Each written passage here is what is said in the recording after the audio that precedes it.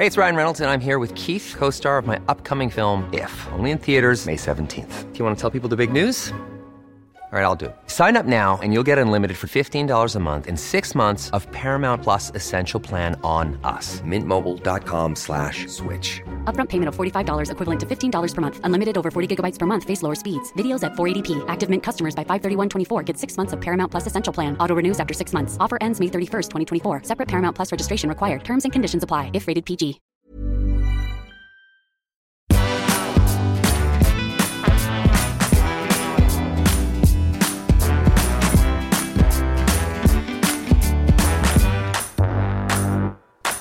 Hi there, my name is Monica O'Hanlon and you could say I'm a bit of a sticky beak.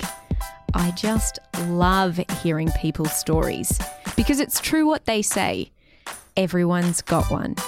I work at Gove FM in northeast Arnhem Land in the NT. It's one of the most remote and unspoilt parts of Australia. Never heard of it? That's okay.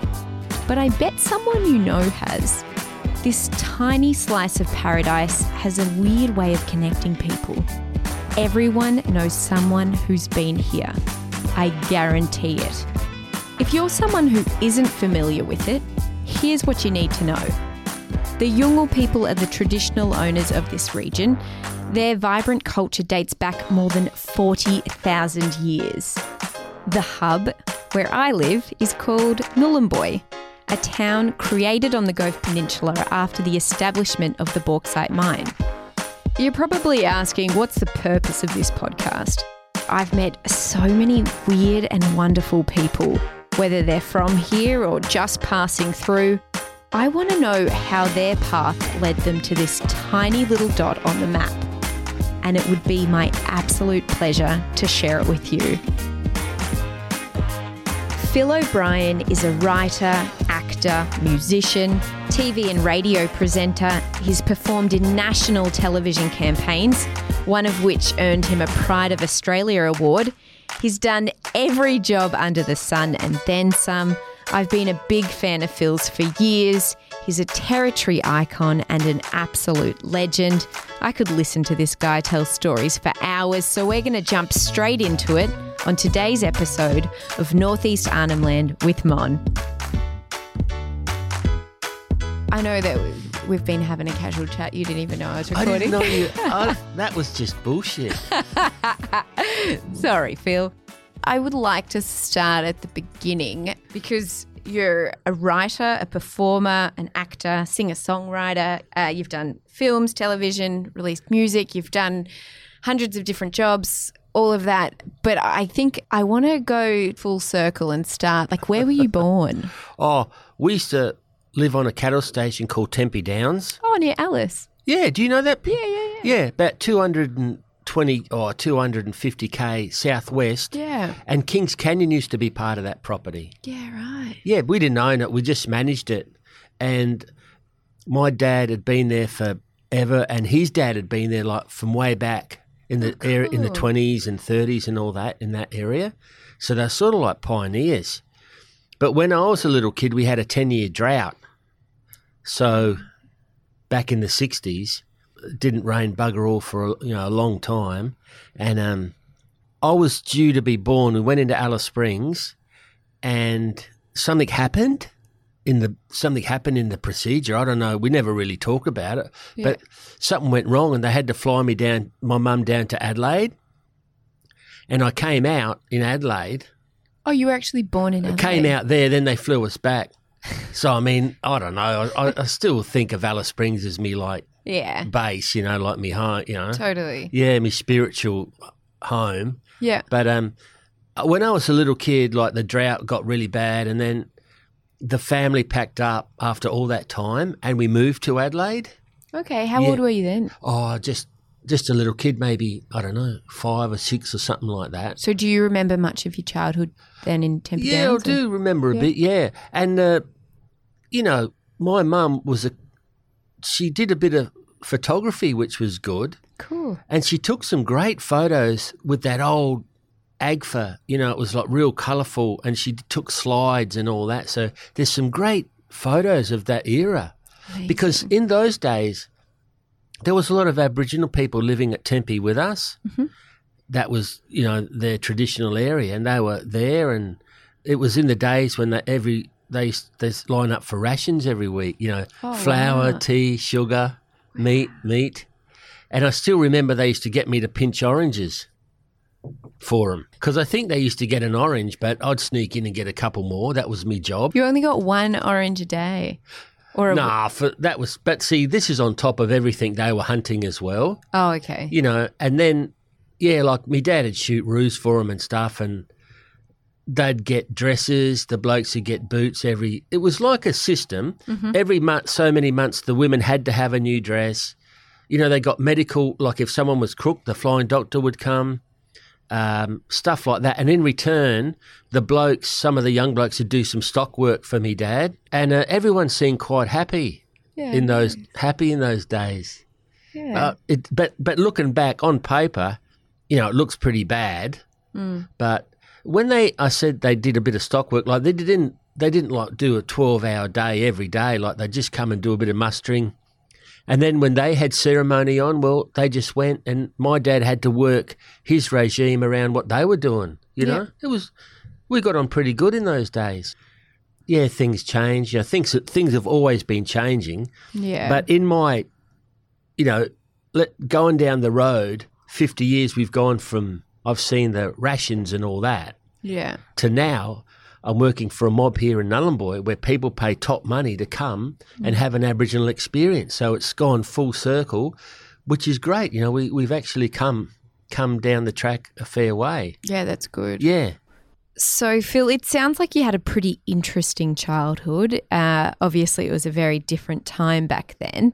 Yeah, it was pretty, I can't remember that much, but because of my family's pretty easygoing, and my dad, he come from a pioneering background, and they had it pretty tough. Yeah. So he didn't really, because we were managing it for people, so he never really put his hand up for stuff.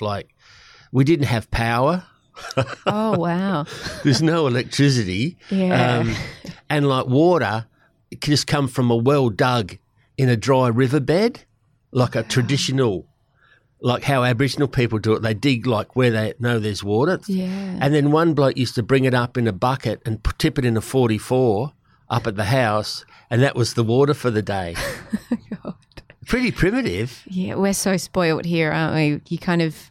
Well, I take all of that for granted, so that's pretty crazy. Yeah, and that was at the time when other people, other stations had developed a bit. They had generators and cool rooms and stuff like that, but we were still in the old pioneering days. When my dad killed a beast or something for food, we just had a bough, a hut, with a grass roof, and there's no fan or nothing. It was just slightly cooler than everywhere else, and just hung the meat in there. And it gets pretty bloody hot. Yeah.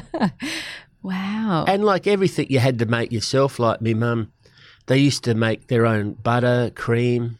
They used to make their own yeast. Wow. To make bread, stuff like that. You just had to do. My dad used to make his own whips and leather goods and all that. And everyone just had to make everything there. And when we moved to Adelaide, we were still real the hillbillies, Beverly Hillbillies.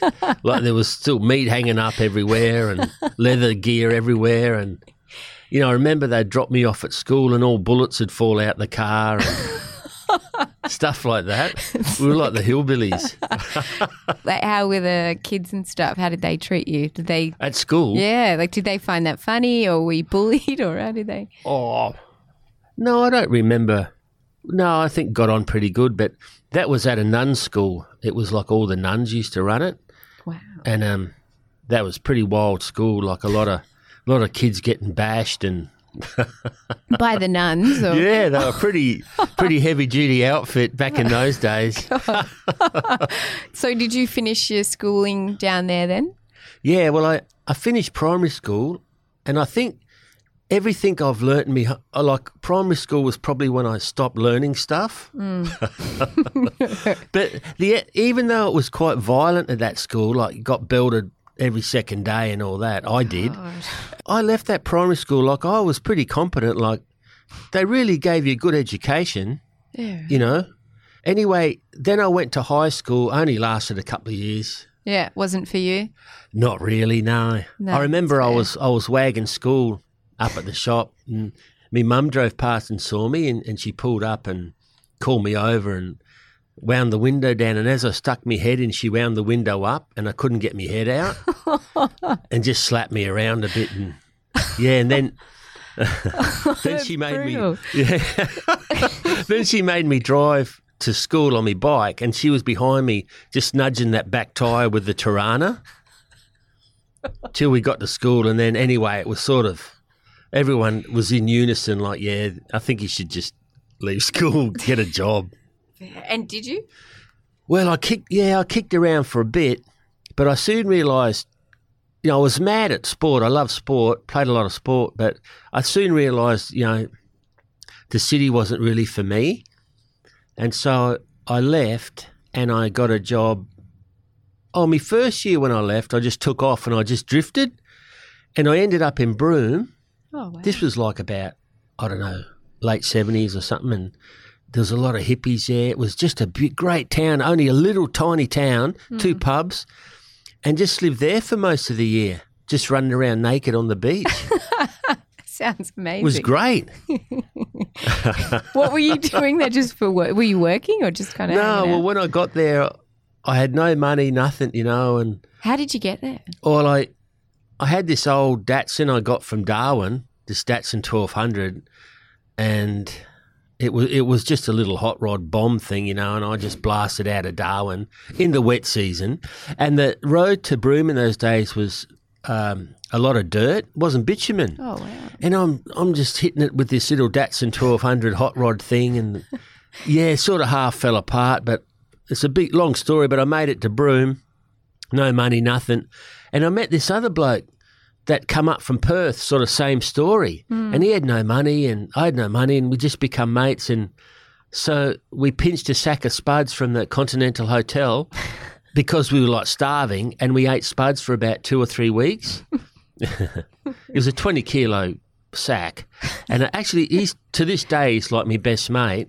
We've kept in touch, but That's amazing. yeah, we forged a friendship, and then we just got a little bit of work and just kicked around. It was great. Yeah, sounds pretty unreal. What does he do now? He lives in the hills north of Perth. He's got his own like handyman business. Oh, cool. And he's married, he found a missus that sort of settled him down and got him on the right track, and I never did. Yeah, that's the difference. And he's been in like a couple of movies we made. It's me and him in there. His name's Al. Cool. Yeah, so he features in that. But yeah, Broome was pretty great then. It was just euphoric for a young bloke. Yeah.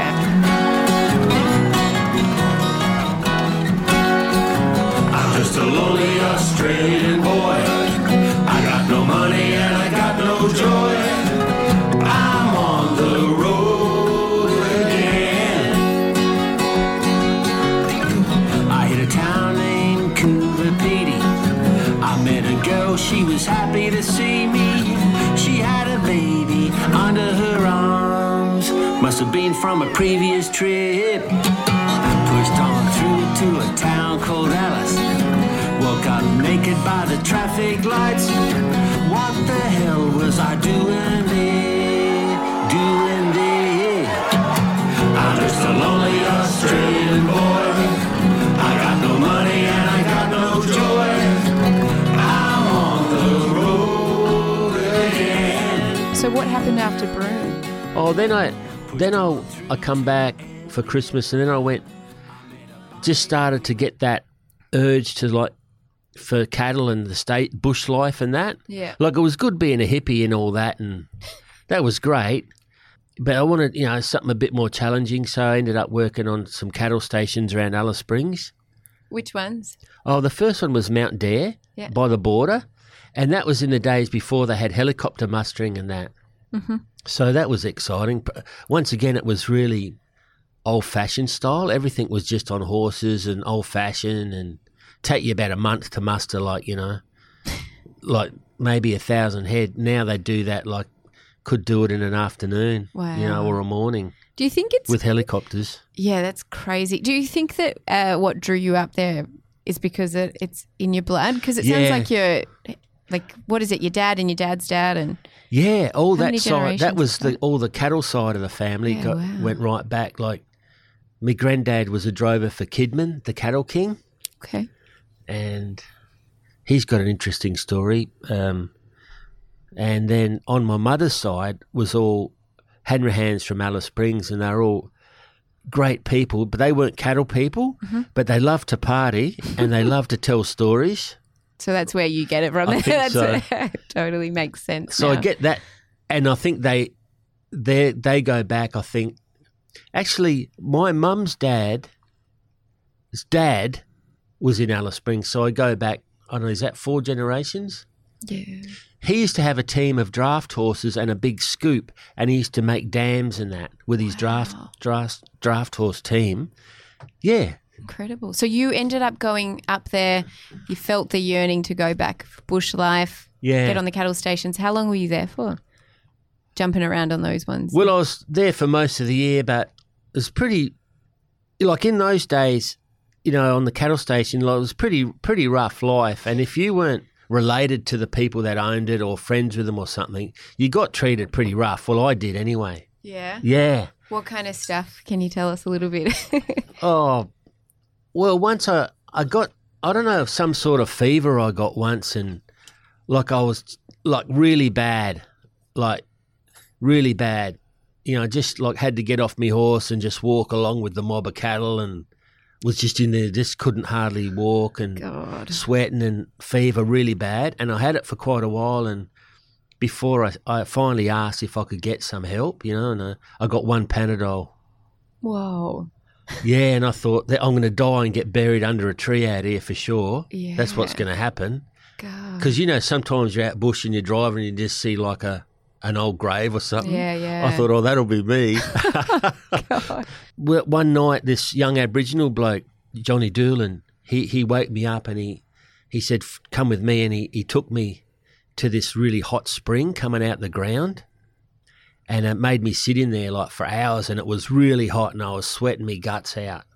And he did a bit of like freaky tribal stuff. Yeah.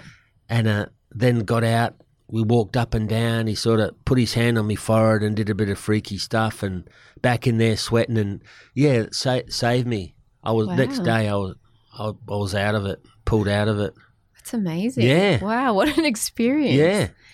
So how did you end up here then? If you were Central Australia, like what was the journey up here? I had a good mate that was living in Darwin that I knew, and I come up to see him, and yeah, it was exciting, you know, and then I had some other friends I made in Katherine, and Katherine was a great place in those days, like great parties, like down the river, yeah.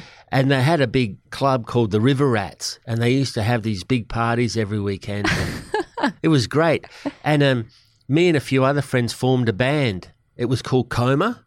Coma? Yeah, because we used to drink so much, we'd actually pass out while we were playing. Not all at once, but usually one would go down, and then later another one would go down. And we got the name Coma. Like, we didn't choose that name. Yeah, right. Yeah, and we knew 12 songs, and we used to play them 3 times. Like, we'd play the first set of 12 songs, and then everyone would party more and that down the river. We had a generator and that, and a few amps. When you say river, do you mean the Katherine Gorge? River, yeah. Oh, Katherine River. Where's that? I can't even... Oh, it flows through town, okay. Katherine. Yeah, cool. And if you go downstream from Katherine, there's a lot of great places. So we'd play 12, and then that party, then we'd come back, play them again. Yeah, right. And people were even more into it then. And then like once the party was at fever pitch, right, we'd come back and play them again. Hey, it's just, yeah. That's so just cool. blow them away that third time. Third time's a But trick. some of the old timers there remember Coma. The only thing I remember from Katherine, I haven't been there in years, but they had a red rooster, and when we drove out from here, you know, that was something you look forward to. They didn't have a McDonald's, but they had a red rooster, and that was all we needed. Yeah, well, this was before all that. It was Sounds like it would have been cool back then. Yeah, it was pretty good. The Meatworks was going in Katherine then, so you could always get work at the Meatworks. Okay. And it was good money. So, there was all these people that loved to party and they had money and we could get access to a lot of good beef. So it was just on for young and old. And the police thought the River Rats was like some sort of crime organisation. And I remember they crashed one of our parties and all that and took everyone away. But, they soon worked out we weren't up, we were harmless. Yeah, just having a good time. Yeah. I remember, I'm pretty sure it was your book, and correct me if I'm wrong, but I remember reading something about you had some stories from the Mataranka pub. Is that right? In one of your books? I think with a German backpacker? I did work there for 3 days at the Mataranka pub. Yeah, maybe that's what the story I was pretty broke Yeah, right. at Mataranka, and I got a job there as a yardie. Yeah, it wasn't really me thing, Really?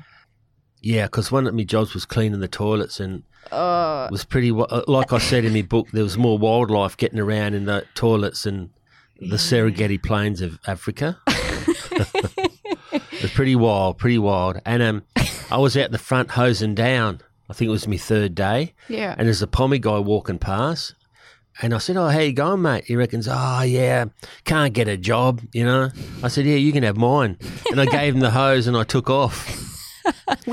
And I went back like a month later, drove through, and I seen the bloke there. He's still working there. Oh, he was must still have working liked there. it, Yeah. Must have suited him. So you kicked around there for a bit, but how did you end up in this area, in like northeast Arnhem Land? Oh, well, it was about 91 or something, and I think I just got sacked as a tour guide in the Kimberleys, right? Just all fell apart there, and it wasn't my fault. I was working, for a real wanker, and the wheels fell off, and What did good you do? scenery, You though. gotta tell us. Oh, I don't know. But anyway, my cousin was working here for Gumats Association in, I think it was 91 or something like that. And he said, "Come over here, for a holiday." And so I ended up coming over, and I think it was towards the end of 91, and it was just blew me away. And all the people, the place, and at Gumats down at Ski Beach there, just great people, and they just started the croc farming project. And the bloke that was running it, he left for some reason. I don't know what happened, but he just took off, and so they really needed someone there to hold the fort a bit. Yeah, right. So I was sort of on holidays, but next minute on the croc farm bloke. Yeah. What was that like?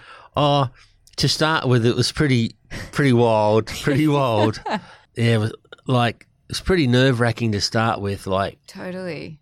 But, I mean, I had a bit to do with other animals, but, I mean, I hadn't had much to do with crocs, and they're totally different, but, one good thing, they're low to the ground. You didn't have to sort of ride them or anything. You just had to keep out of their way. But shortly after I started, they're talking about this egg collection in the wild, collecting croc eggs in the wild. And I just didn't put 2 and 2 together that when they were talking about it, they were talking about me going out to get them. I'm just sort of listening to these conversations thinking, I feel sorry for the idiot that's going to go out there and steal eggs from the nest. They're bad enough when they're not protecting a nest. Yeah. Imagine protecting a nest, how crazy they're going to go. And I'm sort of feeling a bit sorry for the bloke that's going to do it. But all along it was me. God. And then they told me, and they only told me virtually hours before the helicopter come.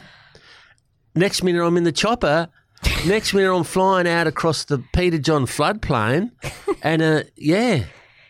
How does one get eggs from a crocodile nest? How does that work? Well, I did it with a really close friend, Aboriginal fella. Oh, he's passed away now. Damarangi, it was his family name. And he was a really good bloke, and so, but he only had one good eye, and our protection was a paddle off a boat. It was an oar that we just found. We got this oar. It was about 14-foot wooden oar, quite solid. And there's me and him and a mad chopper pilot called Mick Dundee, right? And he had a big knife he used to wear on his belt, and when he introduced himself as Mick, it introduced his knife as David. Like they were a package, him and David. So was that after Crocodile Dundee, or is that what? No, that was after Croc Dundee. Okay. He was reliving it, and with me and David, the one-eyed fella, great bloke.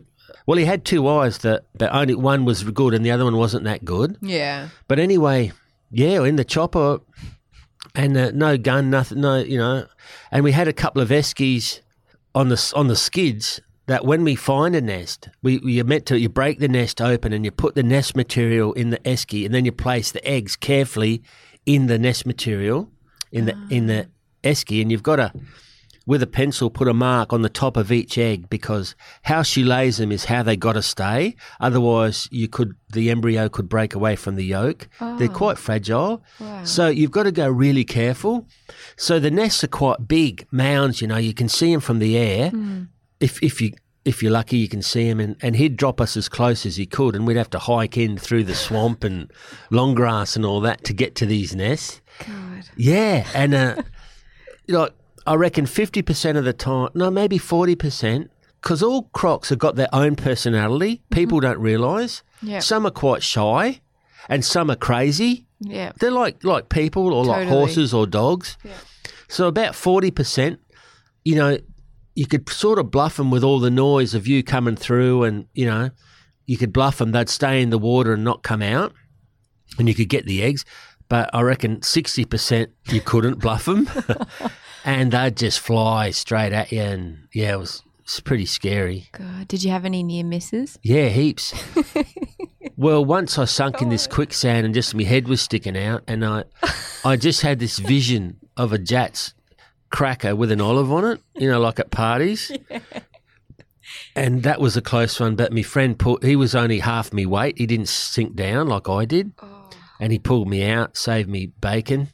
And another time, lots of times we got, you know, sometimes they'd fly out and you try and hit them with the paddle and they'd just grab it and just shred it. They'd just tear like a foot off it and shred it. And we're talking about like, you know, 2 or 3 inch solid wood paddle. And they'd fling that, and you just have to run off like doing a 100-metre thing, you know, sprint. Yeah. It was quite funny afterwards. Yeah, afterwards. Back at the yacht club, you know.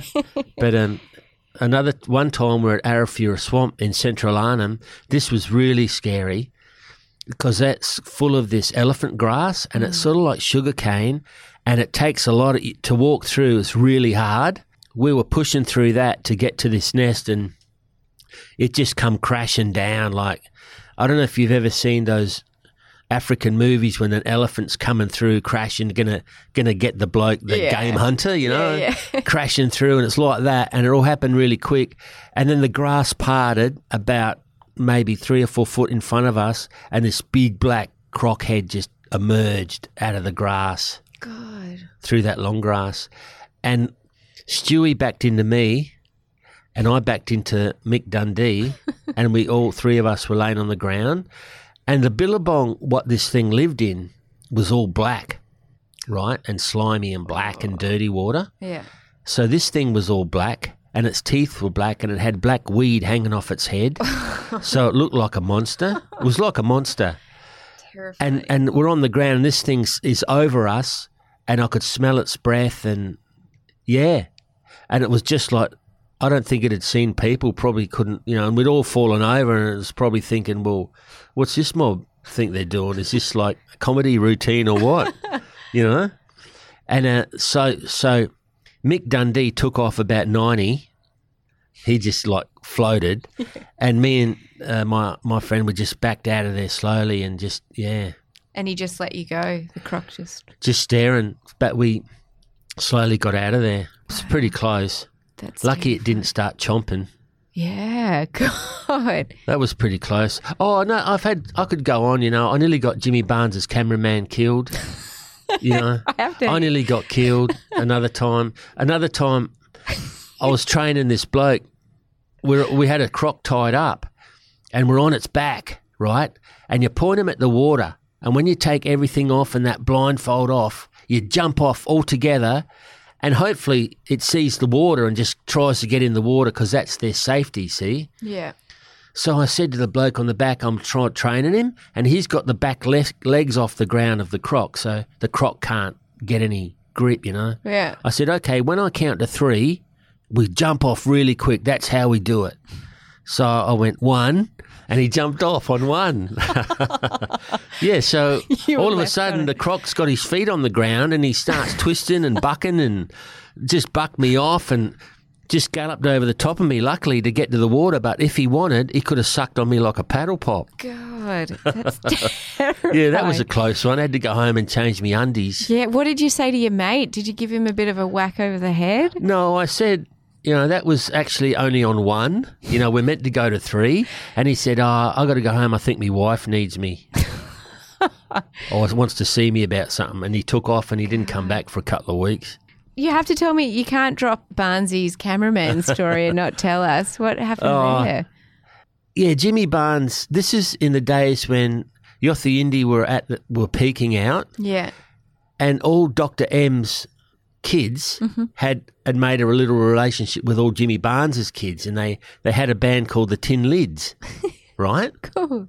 Oh, not a band, but they were called the Tin Lids. Yeah. So he come up with all his family and all his little kids, and they were going to do a film clip with all the other kids. Nice. And then the producer guy reckons, well, yeah, let's get Phil feeding a fish to this croc, this big croc. It'll be great for the song, you know.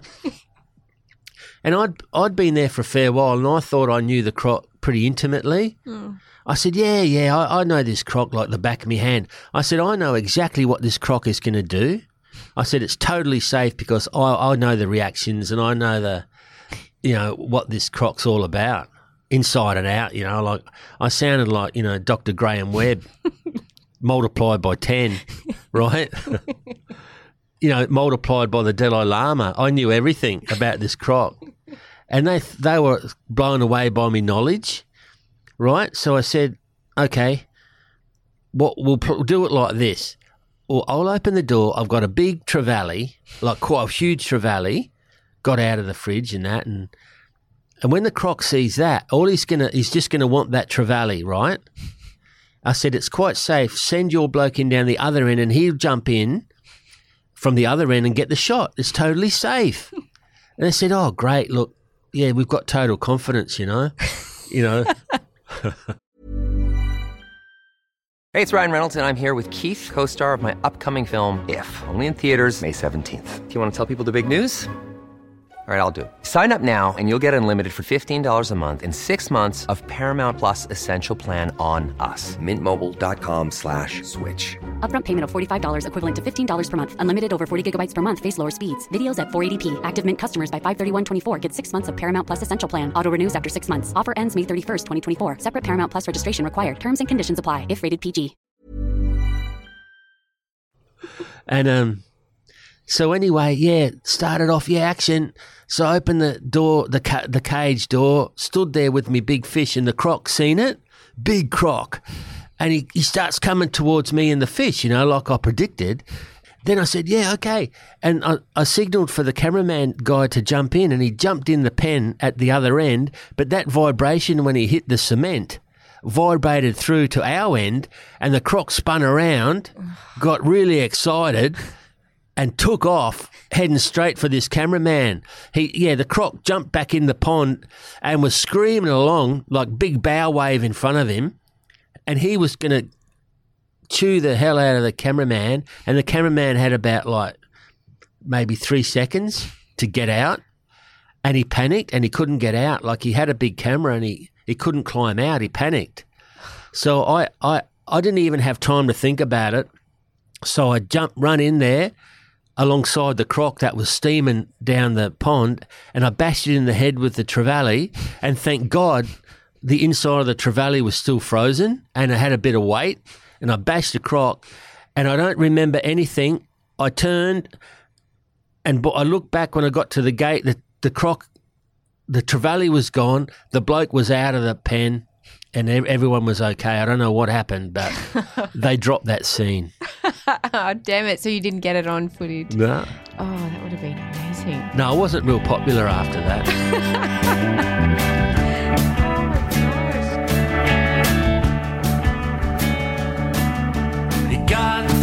sack. The boss just cracked. Hey, don't come Monday. Ah, so what? You fell in love. You got the shove. Hey, don't come Sunday. Ah, so what? I said, you only live once.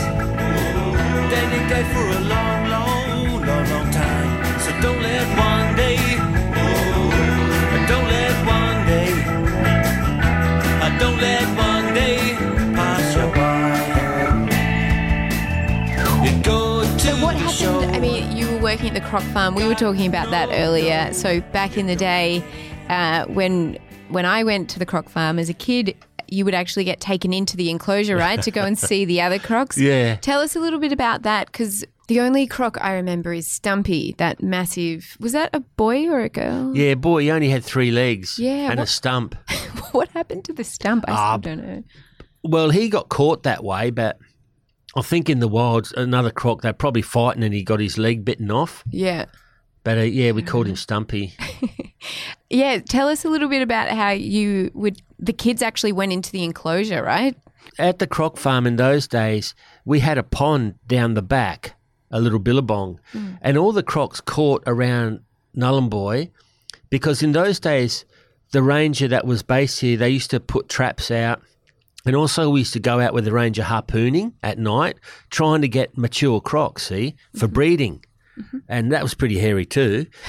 Anyway, so all the males there seemed to be a lot more males than females you get. So we were just putting all the males in this billabong at the back, and they'd sort themselves out, and we had them there, and we used to feed them. We used to get the outdated meat from Woolies, so they were eating corned beef and schnitzels and patties, snags. They love to schnitty. They were doing really well, and all their teeth were really white. They were really healthy and they were really happy. Yeah. And we never teased them. We just walked around quiet, talked to them. They had names. We never, they were relaxed. Like, you wouldn't obviously go that close to their mouth where they could bite you, but they wouldn't flinch. You'd walk around and they wouldn't even. After a while, they just totally relaxed the way we had them there. And so when the school started sending school kids out for excursions, we used to take them down to that billabong and walk around amongst these crocs. It was great. Yeah. And Yeah. I don't think could do it now. No, I feel like insurance-wise. I just remember whoever was leading us had a massive stick, and he's like, yeah, we're going to go in the enclosure now, but we're going to, don't worry, I've got this stick. But there was he said that there was 35 or something crocs in there with you. It's crazy. Yeah, but that was after we started doing that. And Yeah. I know I could guarantee that we just took the kids to a safe distance, but Yeah. it was good. There wasn't there weren't no fence between them and the crocs, and it was nice for them to have that experience. Oh, absolutely. I don't know if I don't know what the people were like that ran the place after I left. We loved it. It's one of my But I don't know best- how safe it would have been with that. I can guarantee the crocs were quite relaxed. It wasn't too Yeah. dangerous. feeling. It was exciting more than Kids anything. were different then too. They Yeah. had common sense, and that, it was, Different times. yeah, different times. For sure. So you've done hundreds of different jobs. I want to ask you both, worst and favourite job that you've ever done? Like I've had scary jobs, like the croc farming at times was pretty hairy. Yeah. But it was a great job and a great experience. And then after that, I did mackerel fishing with Steve Norman. Is that off here? Or? Yeah, up the Wessels and amazing. up that way. And that was probably even scarier than croc farming Why at is times. that? When the sea up there, can be really rough, Yeah. and there's heaps of sharks, and they follow you around, they bite the motor, it's really bad. Just for an example, I caught a mackerel and I had my club. You got to hit him in the head and cut their throat, and the blood goes out into the sea, which makes things even worse. But I went to hit this one in the head with my club, and it went in the water. and I motored over to reach in to get the club, and this huge shark head come out the water like Jaws, snapped and ate the wooden club in front of me. What? Yeah, that was near Truan Island. Yeah, Oh, I thought, whoa, this is getting a bit real. Yeah. But just the sharks, packs of sharks. But on a good day, boy, the scenery was so beautiful, you know, and it was just euphoric. But on a bad day, you wish you were somewhere else, that's for sure. Yeah, that's But full that on. was a great job. But I've had a couple of really crappy ones, like driving a minibus in Darwin. That was a shocker. That was really bad. People doing runners and drunks and all that. And I don't know where any of the streets are, and they're abusing me, and that was Yeah. pretty bad. Not really as exciting as running a croc farm or something Nah. like that. And I was working for this bloke. I think he's a big Greek-looking bloke, you know, and he got up me. He reckons, if you can't look any better than that, I'm going to sack you, you know, like me presentation. Oh, like a iron shirt and Yeah, stuff. and just like me overall presentation as a human. He said, if you can't do better. So God. anyway, I thought I'll do so. I'll play the game. Went home, and the next day I spruced myself up. I looked great, you know, combed my hair, like had a bit of a wash, and went back there. I thought, oh, this will blow him out. You know, this will put him back in his place. And got in there, and he said, "Yeah, I told you." And he got the sack. God. Absolute Yeah, that shocker. sounds awful. I think you got to be cut out. You got to be a special bloke cut out for that work. It wasn't Yeah. my thing. That's fair. And the other bad one was watermelon picking. It was pretty bad. Really? Why was that bad? Well, Or just heavy work, I guess. yeah, it's like this was at Kununurra, and I was flat broke. I think it might have been when I got the sack from that tour guide job. I didn't have enough money to leave town. Ah. I needed a bus fare out of there. I needed to get some money for a fare. Might have been to get here. Yeah. But anyway, so if you want a job on the farm, it's 20k out of town, but they send a truck in at about 5 in the morning, and the truck goes to the post office. So you go there. So there's about 20 people there, right? And we all pile on the back of this truck. It's really bad. And then no one's talking. No one's happy. They know what's coming up. And it wasn't just 20 like backpackers like looking for a bit of work. It was like, you know, married couples, Oh, wow. obviously down on their luck. There was one bloke, I recognised him. He used to be a ranger. You know, just people that were down on their luck in life, Yeah. right? And so everyone's there, down, unlucky. You know, we're going along in the dark in the back of this truck, and no one's talking, and you know, everyone's got their own hard luck story. And then we get out to the farm, and they were German, and The people that ran the farm. yeah, I remember because I had these really strong German accents yelling at you and all that, and they into the fields. That's all they yelled. Get into the fields, you know. So everyone spreads out into the fields. And sounds awful. it was terrible. And it was build-up time, and there's like German bloke on a tractor, and there's a big box with another German bloke in this middle of this big box, and you you bent over like a crab, and you're picking this big melon, you shoot it to another bloke, and it works its way to this German bloke in the back of this box, and he stacks it. Okay. But you never actually, you're all bent over for hours like crabs going through the fields. It's really bad. And then there was no water, and it was build-up time, and the only time I got a drink was when someone like dropped a melon accidentally, and he just grabbed some of that red flesh and just squeeze it and get some juice. God. Yeah, it was pretty bad. That's brutal. And at lunchtime, well, by lunchtime, there's probably about half of the people had walked off and quit, and were walking 20k back to town. It must have been pretty bad. Yeah, and so we're in this shed at lunchtime, and they just rolled a melon in, because the deal was they give you lunch as well. Yeah. So they rolled a melon in and threw a pocket knife in, and we just had to share that for lunch.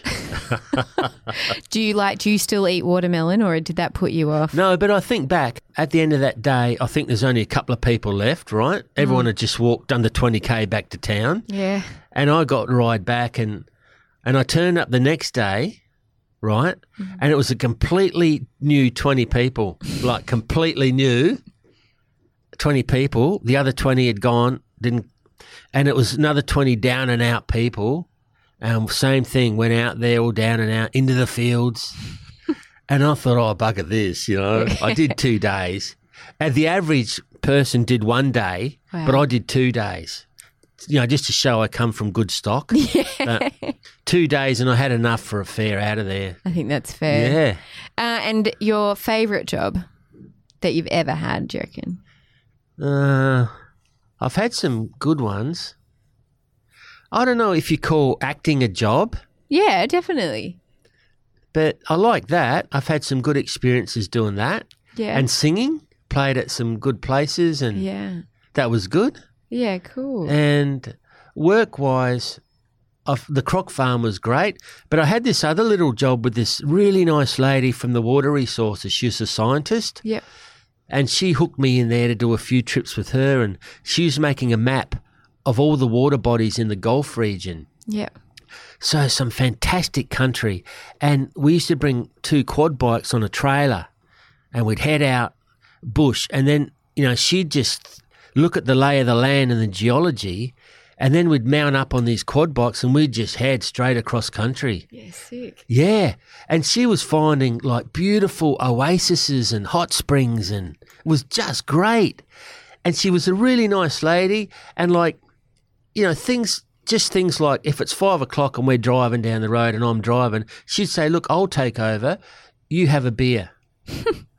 That's so cool. Yeah. Yeah, that sounds like an amazing Yeah, that was job. great. Seen some great country, and she collected a lot of great data, and we used to go to communities and interview old Aboriginal people and hear the song lines. Cool. Right? Because hidden in the song lines is water bodies. They talk about water bodies, see? So we used to listen to the song lines and work out where they went, and you go to the places that's in those song lines, and bang, there's springs there. There's also, you know, it's just, and it all went on the map. It's great. Yeah, that's But awesome. it opened my eyes, because the water in the top end, you think because it rains a lot, you know, there's a lot of water, but it's actually quite fragile, you know, the Yeah. aquifers and Totally. the water bodies. Yeah, you've lived an extraordinary life. I feel like, you know, you've probably lived enough for about 10 people.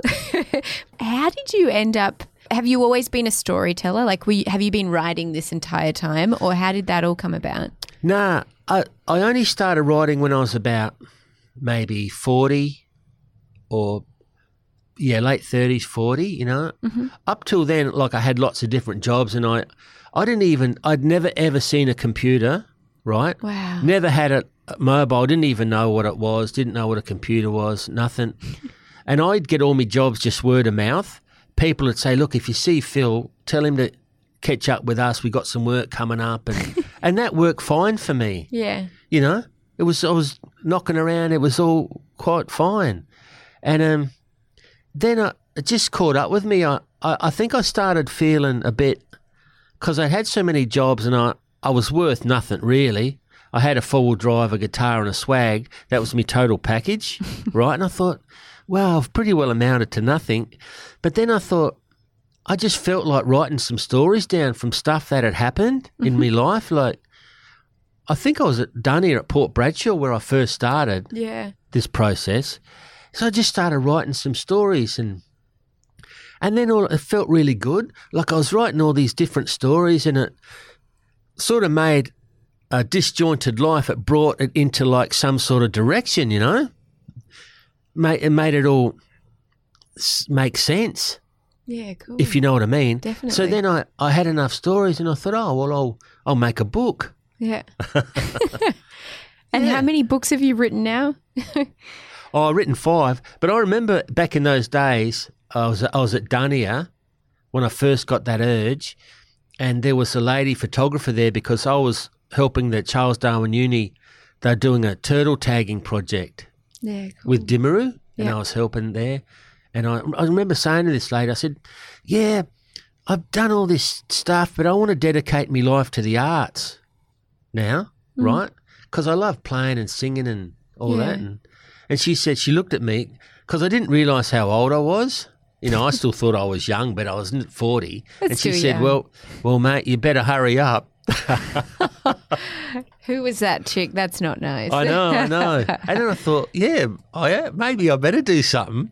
Yeah, so I made that book, that first book, and it went pretty good. And then just it went from there. Yeah, just kept writing, and then I got did another book, and then the ABC wanted to publish a book. Yeah. That was exciting, you know, Yeah. and become a regular on the ABC and all that, and just telling bullshit. And then I started doing ads and all that, and then did some acting in films and stuff. I like that. Yeah.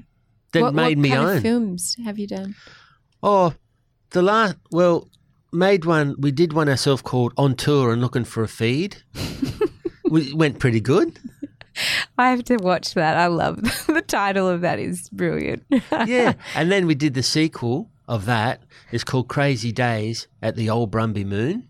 Okay. And so then I re-edited the two movies together into one movie called Somewhere Just North of a Song. So you can see that on the internet if you want to watch it. Yeah, cool. You know, not the best movies you've ever seen. You know, we never had any budget at all. Yeah. You know, it was just people doing it for the love of it, and you know.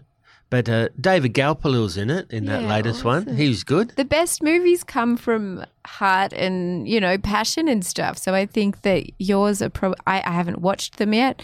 I will do it after this interview, but I've heard a lot of good things anyway. You're an iconic character of the Northern Territory for sure, like 100%. How does that feel? I don't know. It doesn't really. It's good that one good thing about how things are turned out. The big highlight for me is like I can go pretty well anywhere and I know someone. You know, like you can drive down the highway and be anywhere and you run into people you know. Yeah. Or they know you and you start a yarn and they're friends of someone you know. Yeah. So I think that's really good. I mean, to me, that's like money in the bank. You know, I got Yeah. no money in the bank or nothing, but, you know, that's good, you know. Yeah, that's awesome. It's a nice feeling, kicking around and, What would you say is your biggest achievement? well, I don't really know. I haven't really thought about that, but I remember one time I got a medal, a Pride of Australia award. Oh, whoa. So I don't know if that was my biggest highlight, but I was pretty pumped. Yeah. It was like this was a few years back now. There was all this like trouble. There was all those fights at Cronulla. You remember those riots, and all that? And yeah. I was thinking, you know, that's not Australian, you know. And I thought we're drifting a bit far from how we used to be, you know, how warm we used to be and how friendly we used to be, Aussies. And I thought, what can I do, you know? And then I thought, well, the power, if you want to get a message out, the power or the medium is TV. Like if you want to get into everyone's houses, it's the TV. Yeah. And then I thought, well, how am I going to do that? You know, I've got to get this message out there to tell everyone to just chill out and give each other a fair go. I concocted this thing called the Fair Go campaign, right? In my brain. Yeah. I thought, well, how am I going to pull this off, right? But I don't ever give up. Like if I get onto something, like I'll stick with it, you know, till I can work out how to make it work. And anyway, I started hitting up government organisations for a grant so I could launch my Fair Go campaign. And they were sort of saying, well, you know, who are you? Like, we're not going to give you any money, just some bloke. So so I joined up forces with the Rotary Club from Nhulunbuy. They were a great bunch. Yeah. Little club, big vision. Totally. I made up for that club. That sums them up perfectly. Yeah. And through them, we got a grant. We got a grant from the Department of some department. We got some money. Yeah. And it was enough to do, we did 4 ads, right, for the TV. Yeah. And they were great. That's awesome. And anyway, they showed them all over the place, you know, and you can still see them on YouTube and that, the Fair Go ads. They're classics. And so then I got nominated for this Pride of Australia Award for promoting peace and harmony in the community. So I didn't think much about it, right? I thought, I don't care about that, you know. But as it got closer, I got a bit excited about it. Yeah. I thought, shit, a medal hanging around my neck, that'll be cool. It's a big deal. Yeah. So the presentation was in Darwin. So I went, it was a really flash gala thing, you know, and I went there.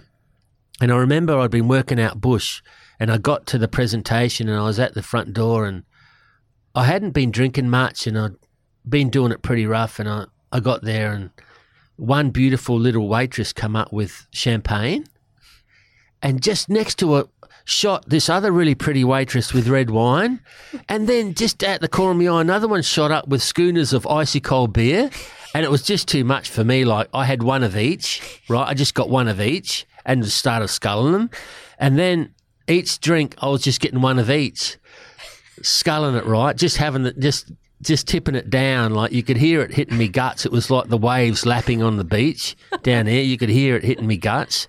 And I was having a great time, you know, in my own world with all this lavish free grog.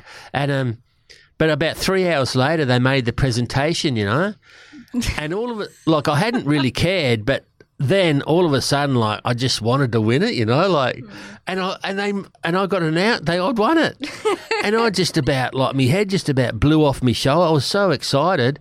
Got up there, grabbed the microphone. They put the medal on me, and I made a big speech. But you can imagine how pumped up I was. I was like one of them bloke, you know, in the cowboy and western movies.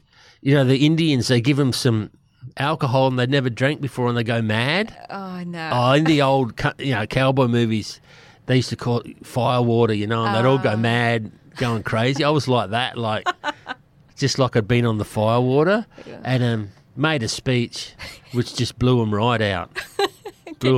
Is that on YouTube? I wouldn't mind seeing that. No, it was only 4 lines, I think. I think I can remember it. If you can remember it, please share it with us. I grabbed the mic and I think my first line was, I said, yeah, not every Aboriginal person's a big drinker, right? Yeah. And they all looked, it got a bit quiet, and then I said, yeah, and not every Pom's a big whinger, right? Oh, and they all look around and got even quieter. And then I said, yeah, not every Dutch person's a tight ass. And then I finished off with, and not every Muslim wants to blow you up, right? And that was dead silent. By then it was dead silence, and I walked off and back to me seat, and one woman I heard her say to her friend, she said, geez, I'm glad he didn't start on the Scottish. But then it was dead quiet all the way back to me seat, and then just slowly the clap started, and then they all clapped. And I remember the Chief Minister, Paul Henderson, come over and he said, geez, I've been dying to say something like that for years. Good on you. Yeah, it was pretty all wild. True. Pretty wild. Hey, you were speaking truths, that's for sure. Do you have any regrets in the way that you've lived your life? Because I feel like you've lived such a full life. Would you have any regrets?